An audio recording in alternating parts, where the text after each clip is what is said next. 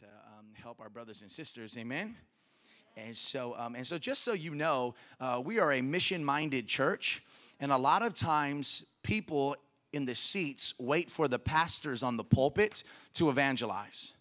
People on the seats wait for the pastors on the pulpit to schedule an event or to schedule some sort of outreach. But I want to let you know that we're a church that believes the people on the seats should be heading the initiatives.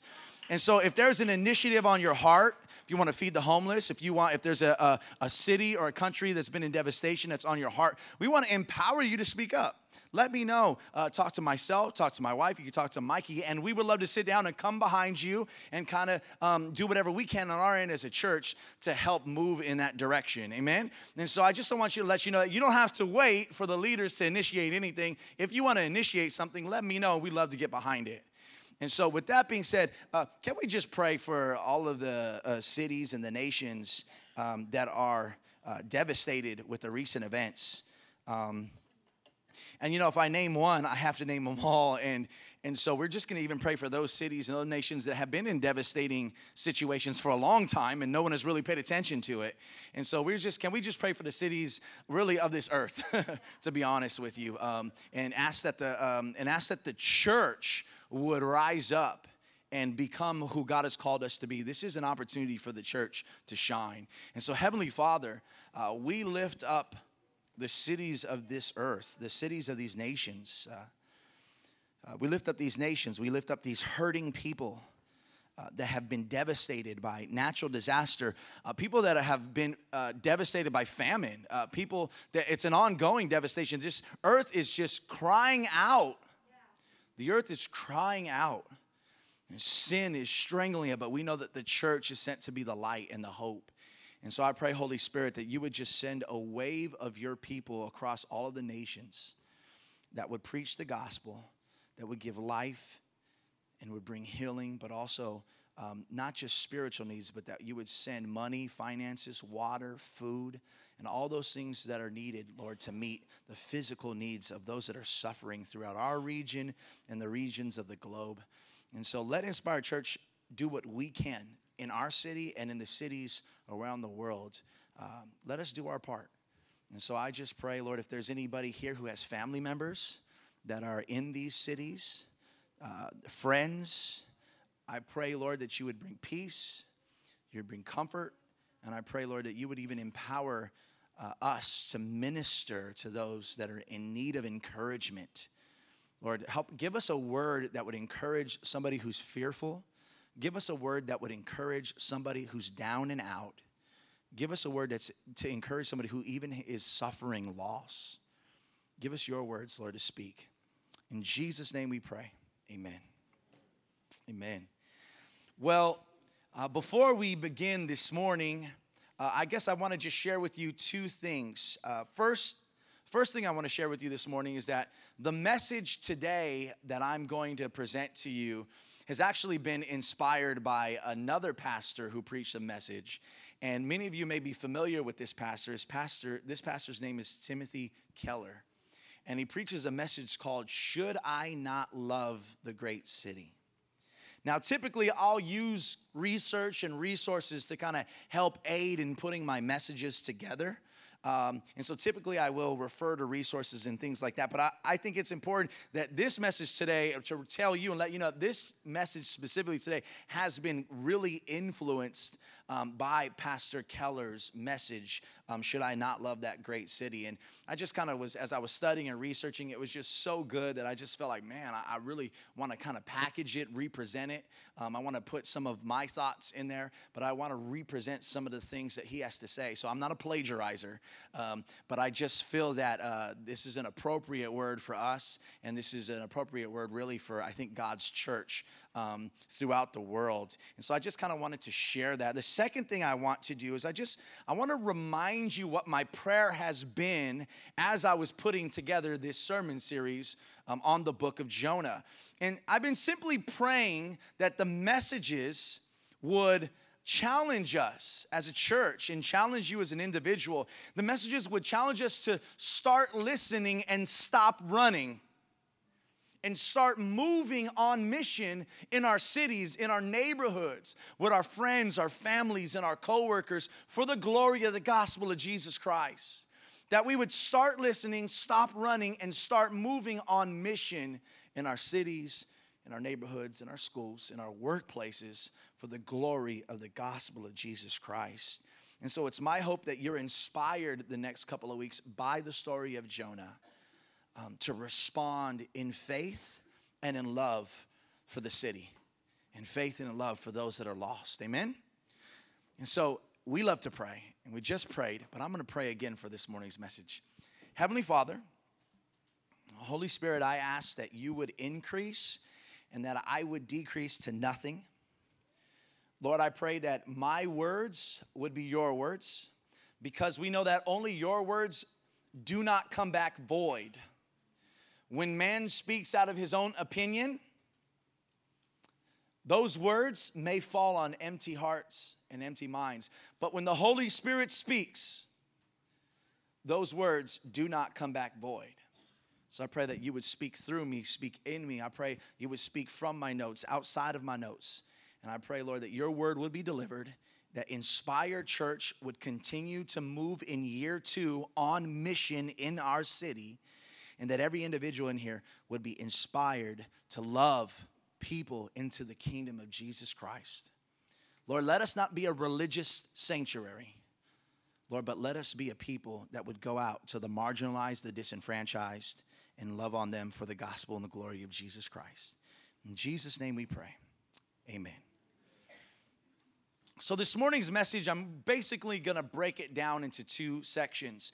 The first section, I'm going to focus on the city that God calls great. And in the second section, we'll conclude with talking about another kind of city, the city of God.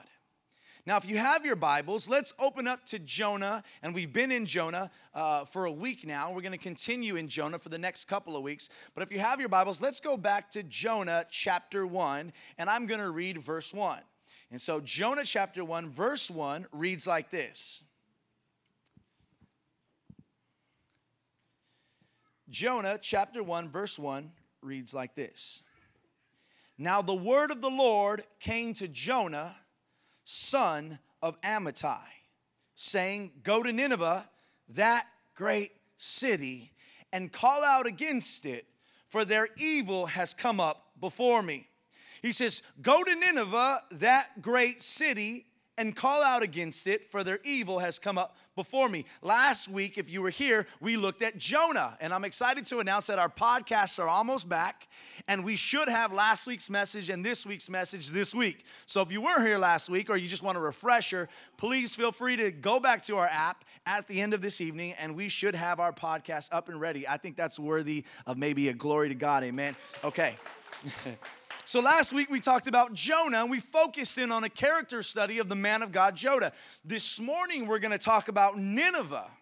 And so before we actually get into the message, I actually want you to see a map, if we have it. And if we could put the map up really quickly. And I just want you to take a look at this map. And on this map is really simple. You basically have the process of Jonah running away from his call and the process of him going back to his call. Really simple map. And so let me explain to you the 3 points on this map. You'll see the point that's named Joppa in the middle. Everybody see that? And if you remember the story, Joppa is the place that Jonah went to catch a boat ride. And if you look to the far, far right of Joppa, you will see Nineveh. Do you see the city of Nineveh? So you have Joppa, and then you have Nineveh. And if you look at the opposite direction of Nineveh, you will see the place that Jonah was trying to escape to, and that's Tarshish. Everybody with me? Now, I want you to notice something interesting about Jonah. Notice God tells Jonah to go to Nineveh, and Jonah decides to go the exact extreme opposite direction. Literally, Nineveh and Tarshish are in the opposite directions. You see that? So Joppa is the port that's by Jerusalem where Jonah boards a boat. And then to the right of Joppa is Israel. And then a little bit further to the right, you'll see the city of Nineveh, which is located in current-day Mosul, Iraq. And that's where you'll find Nineveh. So Nineveh sat on the east of the Tigris River, about 220 miles away of what we know as Baghdad, Iraq. So Nineveh would be found in Iraq. Now, as I was looking at this simple map, and I was just kind of studying it and just actually I wouldn't really study, there's nothing to study, but I was just kind of looking at it. Something funny kind of popped into my mind. But the thing that I realized about Jonah was Jonah is a story about a man who was on mission locally in Jerusalem, but got angry with God when God called him to international missions. So some of you, God may call you to go to the Philippines. Don't be angry. Get out of your local space and go on an international mission trip, okay? That's a commercial. But Jonah was doing the work of God in his hometown and got angry when God asked him to go international. Amen? In fact, I think another funny thing that I was talking to Kat about this, another funny thing that I noticed is that he boards a boat that looks like it's headed towards Spain. And it's almost like Jonah would rather be on vacation in the Mediterranean than on mission in Nineveh. Oh, come on. Yeah. You know what? I don't want to go on a mission trip. I'd just rather go on vacation. If I'm going to go across the seas, I'm going to go on vacation, not to do a mission. Well, shame on you. I'd rather go to Club Med than the Philippines. No, take that money you were saving to go on vacation and get to the Philippines. And if you're mad, then I'm going to call you Jonah. Slight joke. All right. But I want you to see this. Nineveh was called by God great. Nineveh was the city that God called great. In fact, God refers to Nineveh as that great city 3 times in this book. So my question is, what made Nineveh so great? Now, I'm going to break that down to you. There were 3 different greats, or 3 different ways that Nineveh was great. Nineveh was great in evil. Nineveh was also great in stature, and Nineveh was great in influence. So let's talk about this evil thing just for a moment.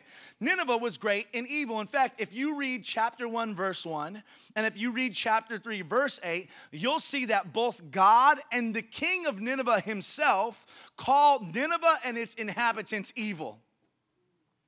Now, to understand the wickedness of this city, we need to look at who the founder of this city was.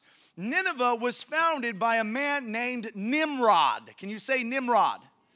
And as you know, I love to bag on the millennials in here. Don't go home and name your child Nimrod.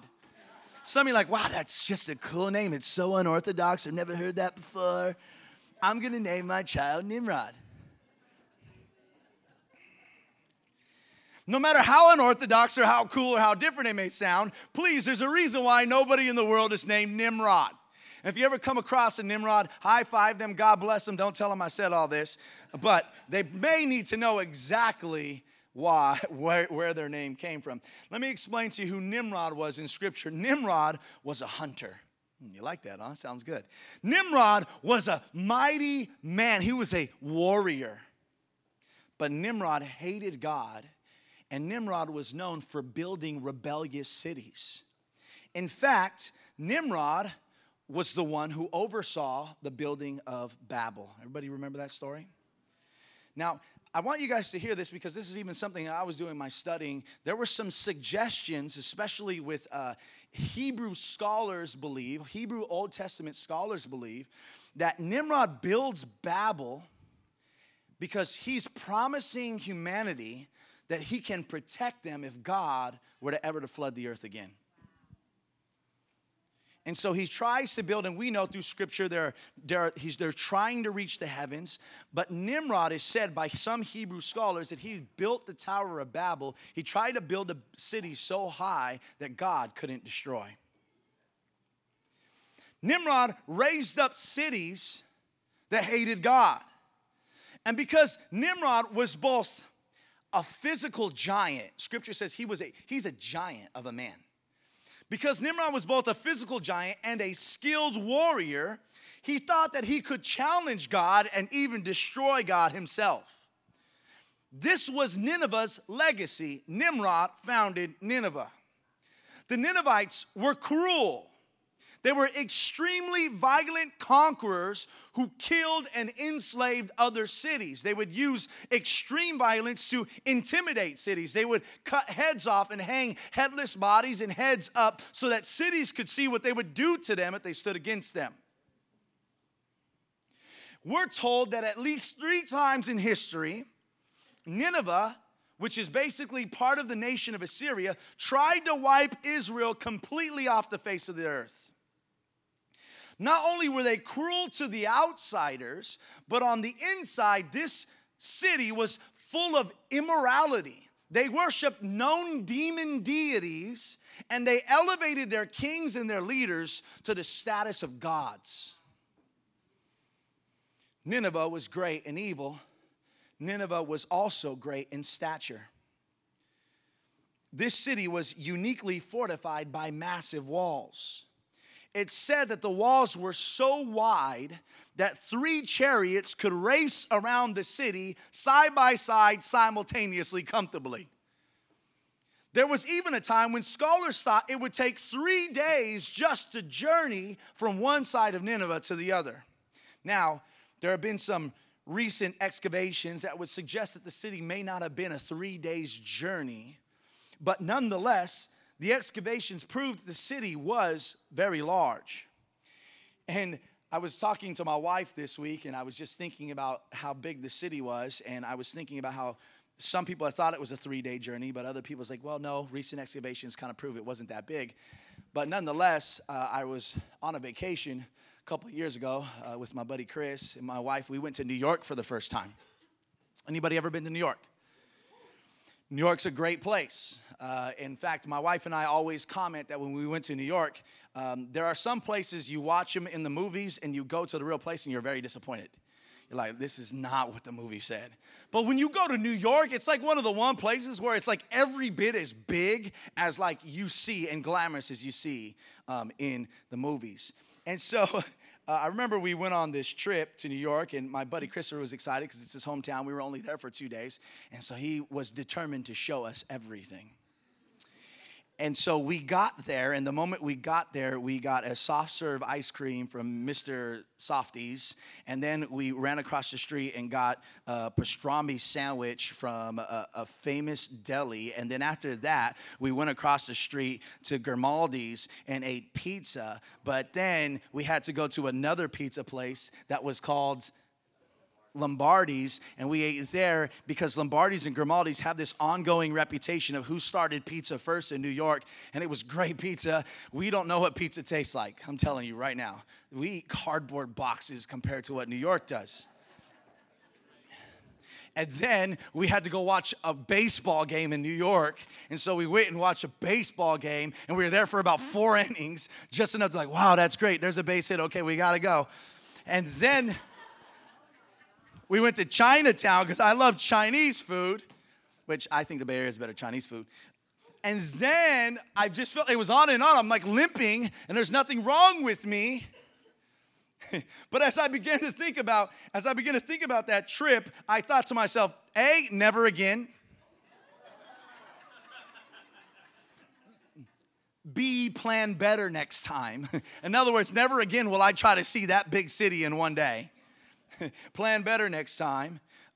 And C, it's impossible to see a city that big in one day.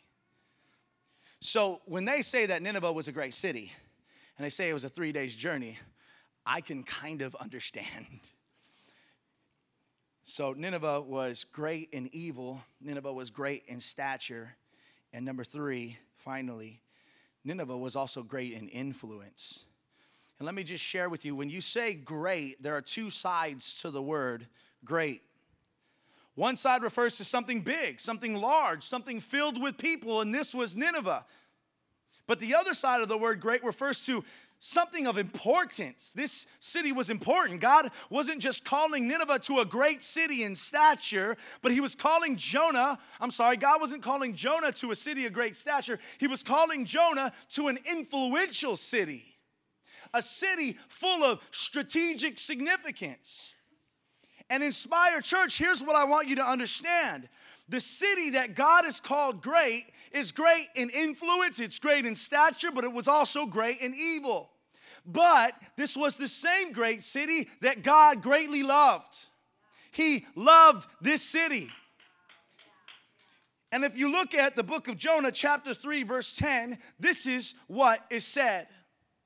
When God saw what they did, referring to the Ninevites, how they turned from their evil way, God relented of the disaster that he had said he would do to them, and he did not do it.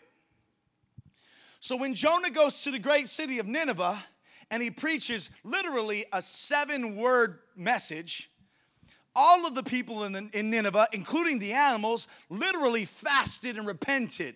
Now, I don't know how the animals repented, but they definitely didn't eat. And scripture tells us that at the sign of this repentance, God relented from his judgment. He pulled his judgment away. Now, let's look at chapter 4. I want you to see how Jonah responds to God. Chapter 4, verse 1 through 3 says this. But it displeased Jonah exceedingly. Can you believe that? Jonah preaches maybe a 5 to 7 word message, and the entire city comes to Jesus. Can you imagine that kind of ministry? That would be an amazing ministry. If you just walked in the middle of the city and God gave you a word, and you spoke that word, and the entire city bowed its knees to Jesus. How excited would you be? How amazing would that feel? You'd probably take pictures and post it on Twitter and Facebook. Look where I was, look what I did, right? But here's the thing is Jonah, instead of being excited that he had a fruitful ministry event, he was actually extremely and exceedingly angry.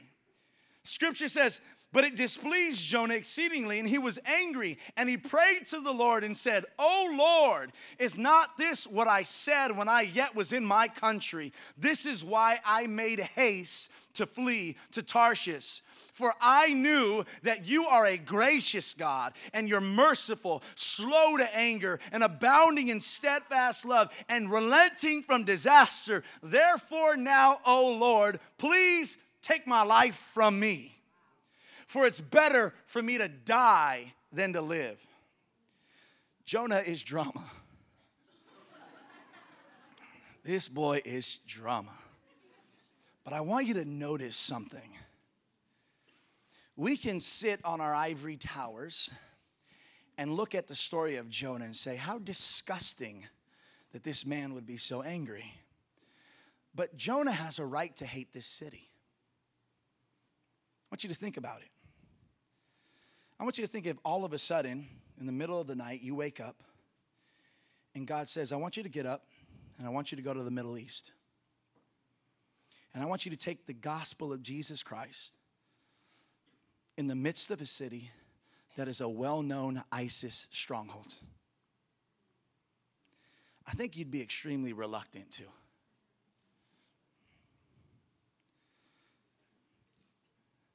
You see, some of us still struggle with loving our neighbors, let alone having to preach to our sworn enemy, let alone having to put our life on the line for the gospel.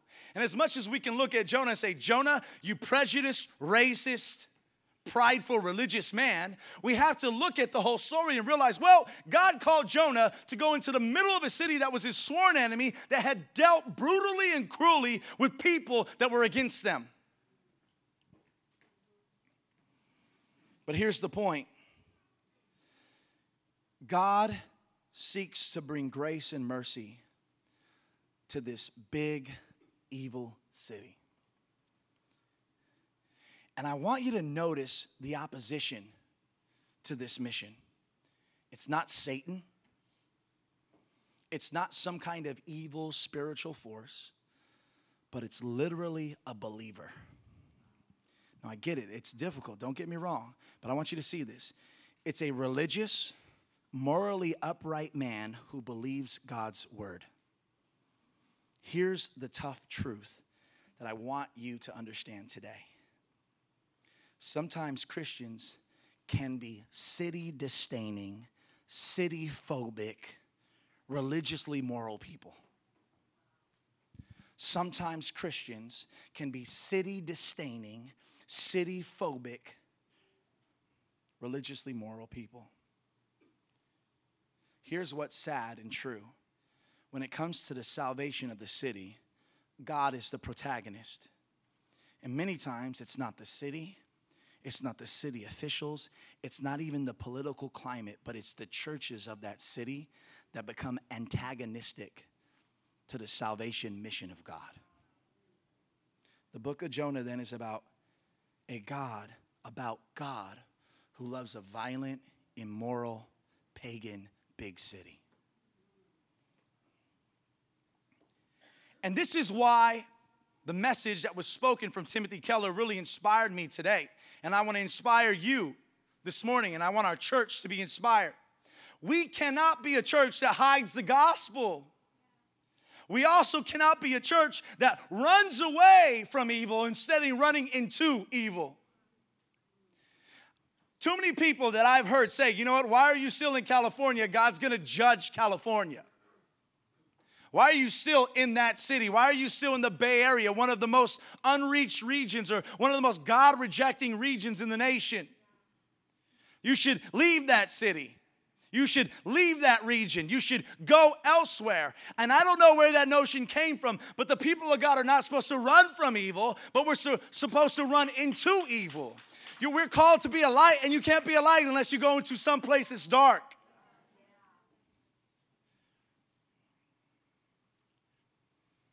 That kind of fear pushes Christians out of the city because the city is too evil. That's not a biblical fear. We'll never accomplish God's mission with that kind of fear. I want you to think about it. In the Bay Area, there are 8 million people. In Union City, there are 77,000 people. Cities are significant parts of God's plan. And I want to prove this to you. If you don't believe me that God loves big cities, I want to prove this to you. I want to share with you 4 cities throughout salvation history that I think would really, really inspire and challenge us to be on mission today. And I'm going to share with you 4 cities. The first city is going to be the city of Babylon. You might be familiar with that in biblical history. The second city is going to be the city of Rome. The third city is we're going to go back to Nineveh and talk about the end of the story. And finally this morning, I'm going to conclude with talking about another kind of city, and it's called the city of God. So let's talk about Babylon for a quick second. 3 centuries after Jonah, I want you to know that God's people, Israel, were conquered by the empire of Babylonia. And they were taken captive and taken into exile, and they were taken to a world-class city named Babylon. Babylon was world-class in everything that they did. They were the world's leading city. Everything that came from Babylon and out of Babylon determined the rest of the world. And the children of Israel were put into exile and captured and conquered by Babylonia, and they were marched towards Babylon. But if you read the book of Jeremiah, you will see that the Hebrew people huddled together and they came up with what they thought was a great plan. Even though they were conquered and demoralized by the Babylonians, they said to themselves, we will march towards Babylon, but we will not live in that ugly city. The Hebrew exiles reasoned among themselves that they would actually set up camp around the outskirts of Babylon, but they would never enter into Babylon. They thought to themselves, much like you and I often think to ourselves, it's better to live in exile outside of the city. It's safer for our communities to live away from the city's immorality, to live away from the city's dark influences, to live away from the overall cultural pollution of Babylon. Now, surprisingly to me, we're told that God hated that idea. That was not God's plan. In fact, we're told that God basically pens a letter to the Hebrew people. And he writes through the prophet Jeremiah. I want you to listen to the words that God writes the Hebrew people. Jeremiah 29, 4 through 7. It should be up on the PowerPoint. It says this, and this is powerful. This is challenging. This is missional. This is inspirational. Please hear the letter that God pens to his people. Thus says the Lord, to all the exiles who I have sent into exile from Jerusalem to Babylon. Build houses and live in them. Plant gardens and eat their produce. Take wives and have sons and daughters. Take wives for your sons and give your daughters into marriage, that they may bear sons and daughters. Multiply there and do not decrease. Listen, Inspired Church, hear me out. This is what God says. But seek the welfare of the city where I have sent you into exile, and pray to the Lord on its behalf. For in its welfare, you will find your welfare. Wow. I want to share with you, based off of God's letter, 4 missional thoughts that I think should stick to our hearts based on God's letter. First thought is this. God says, I sent you there. It wasn't by accident or it wasn't by evil, but it was by my will that you're in that great city. Wait a minute, God, they conquered us. Everything going around us is being shaken and destroyed. This is evil. We're your people. You're taking us out of our holy city, away from our temple. We want to go back. And God says, no, I sent you to that city to be exiled. What does this point out to us? It points out to us that if God sent us there, then God must have a plan for that place. Number 2, God says, not only did I send you there, but God says, I want you to multiply there. You guys see that? He says, don't lay low. Don't hide out. Don't decrease, but instead multiply. Fill the city. The second missional thought I want the church to know is that God's people in the city equals God's presence in the city. If the people of God leave the city, the presence of God leaves the city. There's no reason why the people of God should leave this city. Number 3, he says, number 1, I sent you there. Number 2, multiply there. And he says, number 3, I want you to seek the city's welfare. I want you to know God's calling people to work in the city, to vote in the city, to pay taxes to the city, and to clean up the parks of the city. I want you to know, third missional thought, God's mission is spiritual, but it's also practical. If we pray for the city, that's great. If we evangelize the city, that's great. But if we don't love the city with our hands and our feet, then we are not really being on mission. This is why this year we are planning to get outside of this hotel. It's an ugly hotel anyway.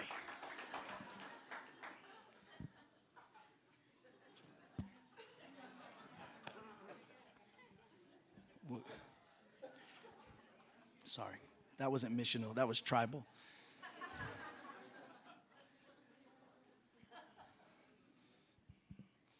But right now we're trying to have conversations, and I have a meeting actually set up to be able to say what schools in Union City need us the most. Look, not only are we called to evangelize and pray, and that's great and that's good, and we need to do that, and to me that's primary, but we also need to be able to use our hands and feet to love the city. Right? Don't tell me how much you care. Show me, and then I'll listen. So here the missional thought. Number 1, I sent you there. Number 2, multiply there. Number 3, seek the city's welfare. And then finally, number 4, here it is for all of us spiritually, we need to do all those things, but then we need to pray for the city, because I want you to know nothing happens without prayer. The city may not know it. They may not even acknowledge it. They may not even believe it. But the truth is, our city needs our prayers. And this was the story of the exiles sent into Babylon. God said, don't run away from that city. Go inside that city. Now, there's a second city that I mentioned throughout salvation history, and that's the city of Rome. Did you guys know that the nickname for Rome was called the Eternal City? That was how they referred to Rome. Now, I want you to know, in the Old Testament, we see that God places Jonah on a mission to the city of Nineveh. We see that God places the children of Israel on a mission, they don't even know it, to Babylon. But in the New Testament, we also see God loving the city. If you look at the strategy of gospel proclamation in the book of Acts, especially with the Apostle Paul, you'll see that the mission was completely urban-centric. Paul would plant Christian communities and then leave cities after planting these communities, and he would literally bypass the villages in the countrysides. So the question is, did God hate did God hate and did Paul hate the country? Was Paul a country hater? Or were the great cities of the earth of strategic importance to the gospel? I want you to notice the results. By 300 AD, 50% of the urban centers of the Roman Greco world were Christianized. Whereas the countryside and the villages were all pagan. In fact, it's believed that the word pagan comes from the Greek word paganos, which means man of the country or rural man. So what can we learn from this history? As the city goes, so goes the society. You can reach an artist in the village, but you can reach the art world in the city. In the village, you can reach a person, but in the city, you can reach a culture. Because God called the early Christians to the city, the Roman Empire that started out hostile and violent towards Christianity became a nation that was overwhelmingly Christianized. Now let's go back to Nineveh. If you have your Bible still, let's go to chapter 4 and let's read verses 5 through 8 together. So again, we visited Babylon, we've visited Rome, and now we're going back to Nineveh. Jonah chapter 4, verse 5 through 8. Listen to the word of the Lord. Jonah went out of the city and sat to the east of the city and made a booth for himself there. And he sat under it in the shade till he should see what would come of the city. You know what Jonah was hoping for?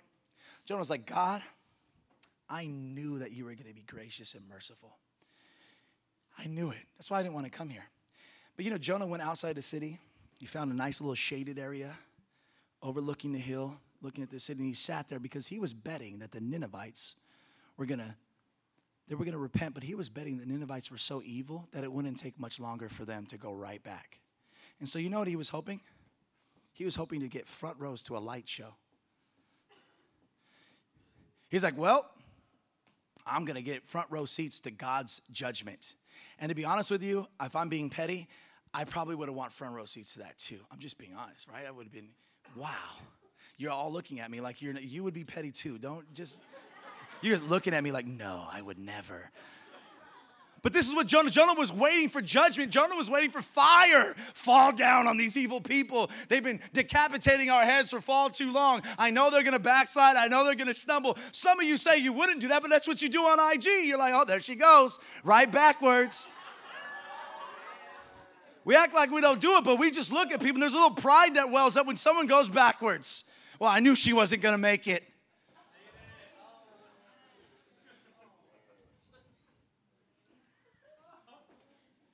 I guess I have to go there because everyone's looking at me like, no. Like, yes. Maybe not all of you. Maybe it's just me.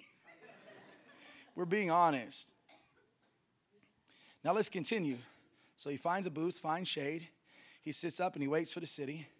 Scripture says this, now the Lord God appointed a plant. Praise the Lord. And that plant, he made it to cover over Jonah, that it might be even more shade over his head. Hallelujah.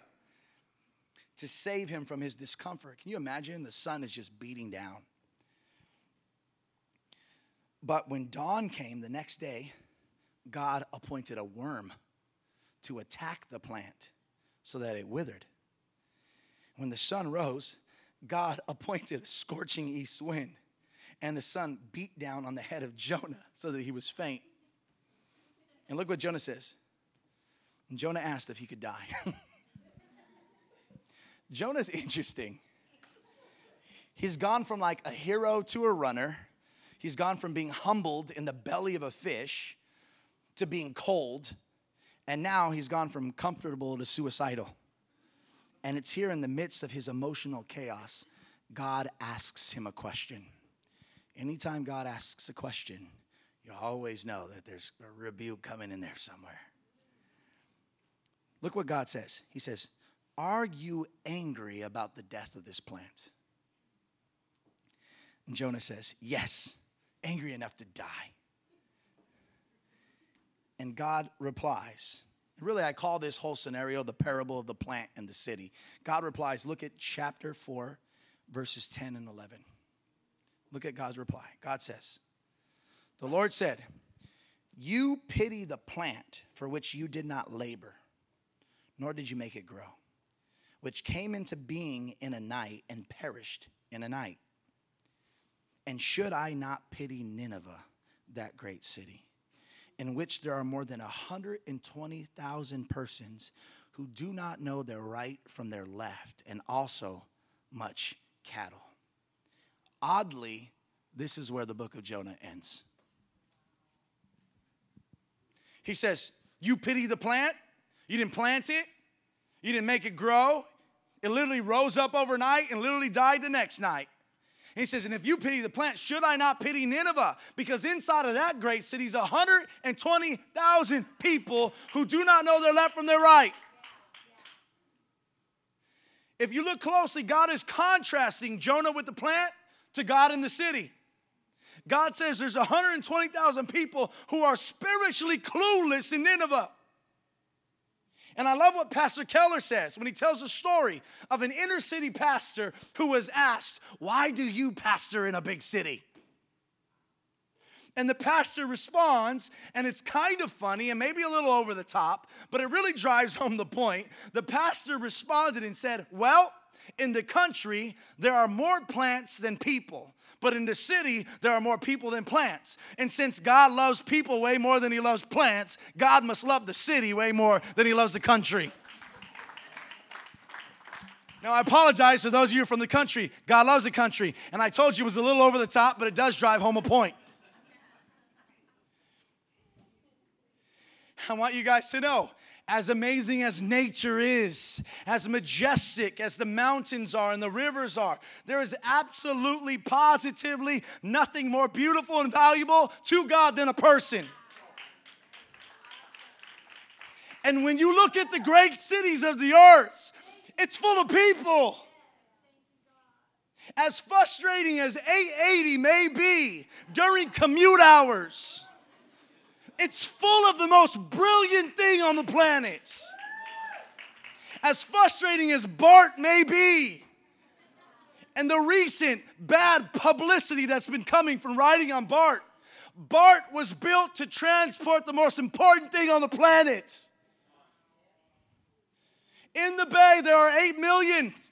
In Union City, 77,000 of what God considers to be the most precious, the most valuable, the most beautiful aspect of all of creation. People.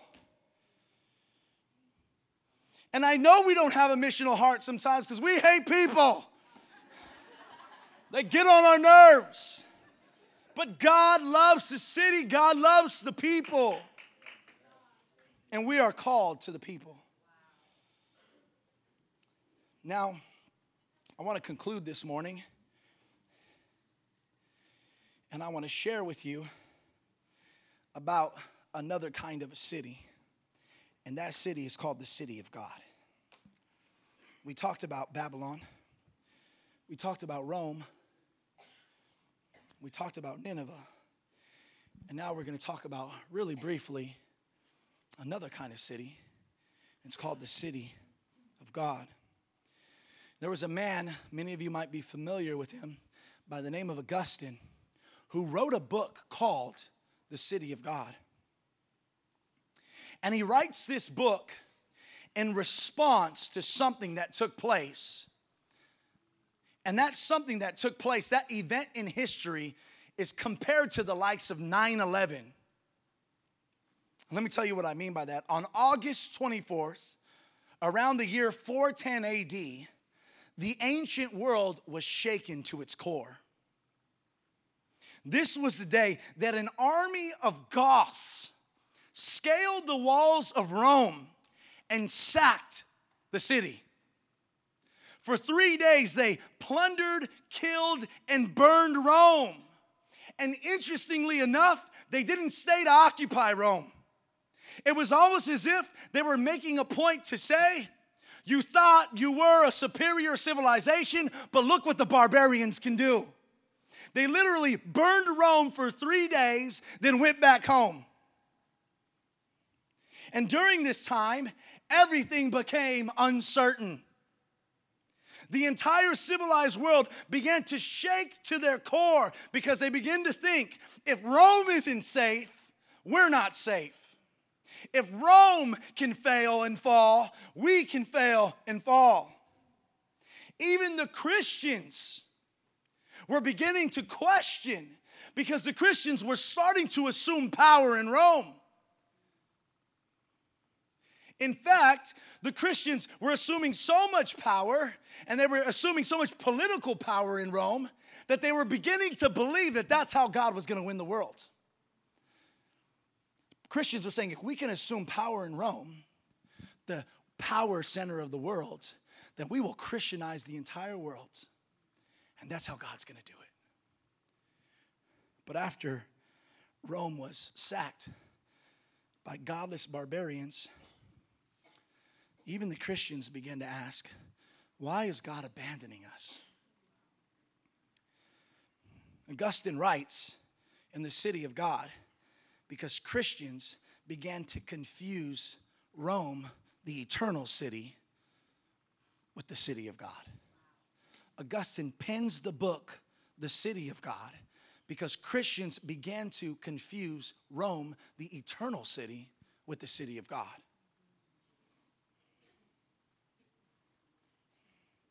Augustine reminds us that there was only one city that cannot burn. There was only one city that cannot be shaken. There's only one city that cannot be broken. And there's only one city that guarantees our safety, and that is the city of God. Augustine reminds us and reminds them during that time, if you are freaking out about what the barbarians did, it's probably because you've placed your wealth and your value in an earthly city. Now, please hear me out. What I'm about to say is very important. Augustine warns us of another equally disastrous mentality. On one hand, we cannot fall so deeply in love with the earthly city that we're devastated when it's destroyed. On the other hand, we cannot and should not sit back and say, let the city burn, let the city die. It's a wicked city. As Christians, we're not just a counterculture. This is huge. As Christians, we are not just a counterculture. We are an alternate city.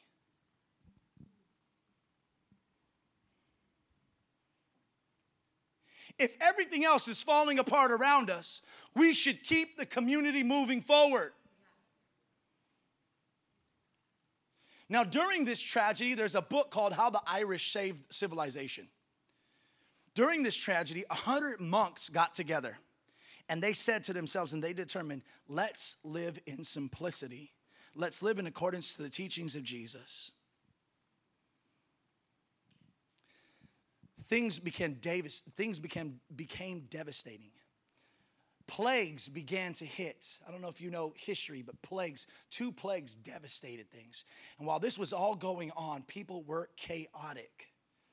And monks got together and they said to themselves, let's live in simplicity. And they said, let's live off of 10% of what we produce and let's give away 90%. Let's live off of 10%, let's give away 90%. And if you read that book, it's an interesting book, and it just talks about how these 100 monks, because they began to live in simplicity according to the teaching of Jesus and selflessly and gave everything away, single-handedly began to save a civilization that was destroying itself. They kept art alive. They kept learning alive. They kept peace, love, and hope alive. This was the city of God inside of the city of man, working according to the mission heart of God. Now, I want you guys to hear this. At the end of the Bible, in the book of Revelation, we're told that a city will come down out of heaven from God like a bride beautifully dressed for her husband. What's amazing to me and what's beautiful about God is that at the end of history, we will not go out away from the world to some new place. We will not go out of the world to some new place, and we will not run away from the unrighteousness of the earth. But what's beautiful about God is that the city of God, we will not go to it, but it will come down to us. Unburnable, unstoppable, unshakable. The city will come down clean, to renew, and to purify the cities of this world. This is the beauty of the Christian narrative. We do not run away. Even at the end of time, we will not go away. Some people think we'll go to heaven. What happens is heaven will come down here. Are you with me? That righteous city will come down. One more story and we'll pray. In 165 AD, there were two devastating plagues that wiped out over a quarter of the people in all major cities. 100 years later, there was another devastating plague. And this is all recorded in a book called The Rise of Christianity by a man named Rodney Starks. And this is a pagan, non-Christian observer writing this. Listen to what he says. Doctors were incapable. Prayers from the temple, useless. People were afraid to visit anyone. As a result, thousands died because nobody attended to them. Entire households perished. Bodies of the dying were being heaped up on top of each other in the streets, and the streets were full of half-dead creatures staggering in the streets. You wonder where we get zombies from. That's where it came from. Now listen to this quote. The catastrophe was so overwhelming, we became indifferent to every rule of morality. Many pushed sufferers away, even their own families, often throwing them on the road, hoping to avert contagion. Sad story. But there's a man by the name of Dionysius, and he writes regarding the Christians during that time. Listen to this. He says, most Christians, notice most Christians in the plague showed unbounded love and loyalty, never sparing themselves and thinking only one for another. Heedless of danger, they took charge of the sick, attending to their every need and ministering to them in Christ. Many departed their life serenely happy, for although they were infected by their neighbors, they cheerfully accepted their pain. He continues, the best of our brothers lost their lives in this manner, and a number of our elders too. Talk about a leadership requirement for a church. You can't become an elder or lead at any capacity at this church unless you're willing to give your life away. He says, the best of our brothers lost their lives in this manner, and a number of our elders too. Wow. This is what I think to myself. When death was imminent and the plague was cruel, Christians stayed put and gave their lives to Christians and pagans alike. Why did Christianity rise? Because the Christians didn't abandon the city when the city needed them the most.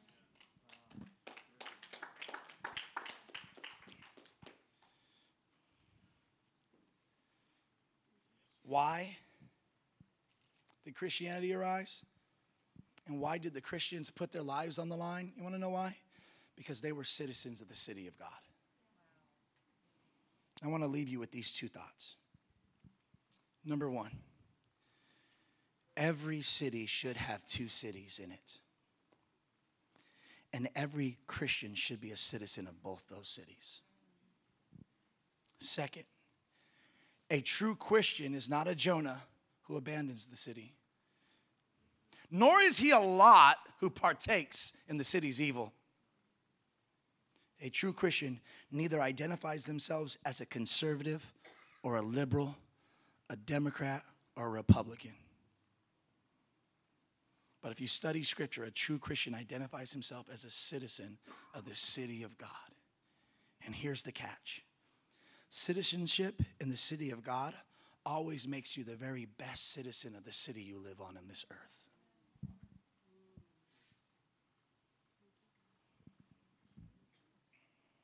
I anticipate, if you are a Christian and consider yourself part of Inspired Church, that you will help us love our city. That you will love your city. Because if you are a citizen of the city of God, that makes you the very best citizen of the city that you live in on earth. I'm going to finish with an odd story. God says there are 120,000 people that don't know their left from their right. And then he says, and there's cattle. You guys catch that? It's a little weird. I'm sure PETA would love that. God loves animals, going to spare the animals. But at the same time, he kills the plants. I'm not quite sure what's going on here. But he ends the story by saying there are 120,000 people and some cattle. And the question becomes, do all dogs go to heaven? I think I found a theological basis for you dog lovers that that's possibly true. Amen? I remember I got invited to a house to pray over a cat. I'm just kidding. I said, no, I'll pray over you, not a cat. But here's what I want you to see. What in the world was God saying when he ended this thing with, and some cattle? Well, here's an idea, here's a thought, and I'm going to take a shot. The economy of the city, the finances of the city, it's really important for us to understand is you and I have a plastic card that we carry in our pocket, right? We have money that we can carry with us. But in the ancient time, in the ancient worlds, in an agricultural society, you're looking at animals, specifically cattle, were extremely valuable and represented the economy of the city. And when famine or plague would attack the cattle and not the people, it was sure the people would die. They lost what was most valuable to them. It was big part of their economic system. And so what I want to say is that when God says 120,000 people, and when he says end the cattle, I want you to know something that is really beautiful about God. God is not just concerned with the hearts and minds of the people in the city, but he's concerned with the city's health and wealth in general. Because there are some of us in here today, inevitably, that may leave here and say, well, you know what? Let's go win some people to Christ, and let's pull them out of this evil, dark city, and let that city burn. But God says, no, I am concerned about every aspect of the city. It is strategic to the gospel heart of God. And if we are called to Inspire Church, if we are called to Union City, and in year 2, if we don't do anything for our city, then we need to question our calling.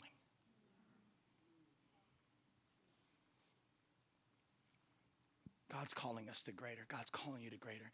And you know what? We are transient. Some of you guys have come from different cities. I was actually just thinking about this. I was thinking, I wonder if it was like maybe 10 to 12% of the people that attend on Sunday morning that are actually from Union City. So I have 2 challenges. Number 1, if you live in another city, seek the welfare of that city. Love that city. Pray for that city. Grow in that city. Win people to lost in that city. But number two is, if we go through year number 2 and we go to year number 5 and we haven't increased in people that actually live in Union City, we're not doing our job.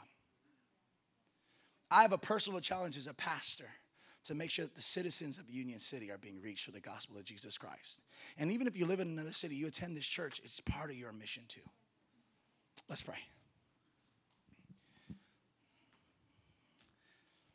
Thank you, Jesus, for your word. Thank you, Jesus, for your challenging. Thank you for your encouragement, your exhortation, but we also thank you when your word cuts.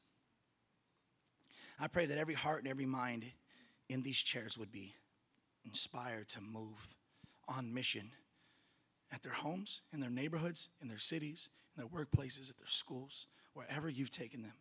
May we not run from evil, may we run to evil. May we be willing to be inconvenienced for the gospel. And before we end, with your head bowed, can you just take a moment, if you're strong enough, if you're brave enough, if you're courageous enough to ask, how can I inconvenience myself for the gospel?